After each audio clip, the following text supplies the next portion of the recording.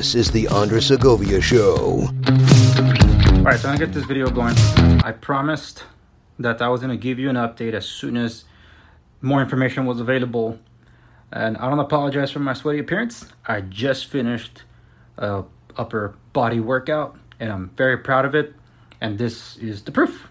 Alright, first things first. The federal government extends eviction and foreclosure moratoriums and loan forbearance. The CDC has extended the eviction moratorium for one final month through July 31st, 2021.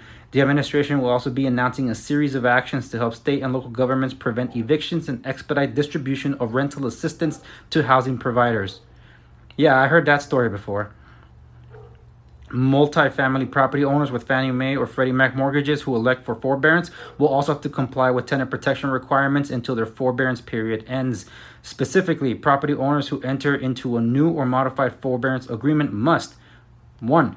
Inform tenants in writing about tenant protections available during the property owner's forbearance and repayment periods, and 2. Agree not to evict tenants solely for the non-payment of rent while the property is in forbearance. Additionally, tenant protections apply during the repayment periods. These protections include giving tenants at least a 30-day notice to vacate, not charging tenants late fees or penalties for non-payment of rent, and allowing tenant flexibility in the repayment of paid back rent over time and not necessarily in a lump sum. Mortgage forbearance and foreclosure moratorium to protect homeowners with federally backed mortgages against foreclosures. The administration is extending the foreclosure moratorium until July. Additionally, homeowners impacted by the pandemic with mortgages backed by HUD, VA, USDA, Fannie Mae, and Freddie Mac, as well as housing providers with Fannie Mae and Freddie Mac multifamily mortgages, may apply for forbearance until March 30th, 2021. Now, there's more information that is available. Once this thing is posted to my YouTube, BitChute, and all the other platforms the following day, I'll post these links also at the show notes accompanying my on my website, www.andressegovia.com. So once that's up, I'll let you know. I'll know here too.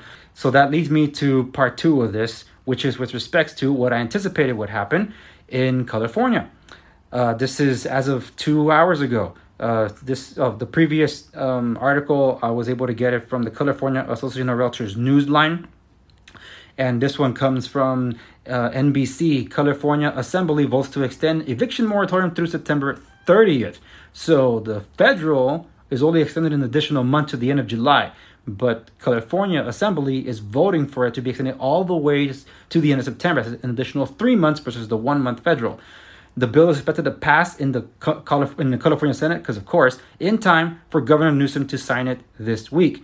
I don't want to keep going on this video or else I'm going to go down rabbit trails again. All right. Thank you so much for watching this one. Once again, if you're watching this in the repost, the links are available to show notes accompanying this episode at www.andressegovia.com. Thank you so much for watching this live for those of you on IG or the replay. Thank you very much. I guess I'll see you on the next one.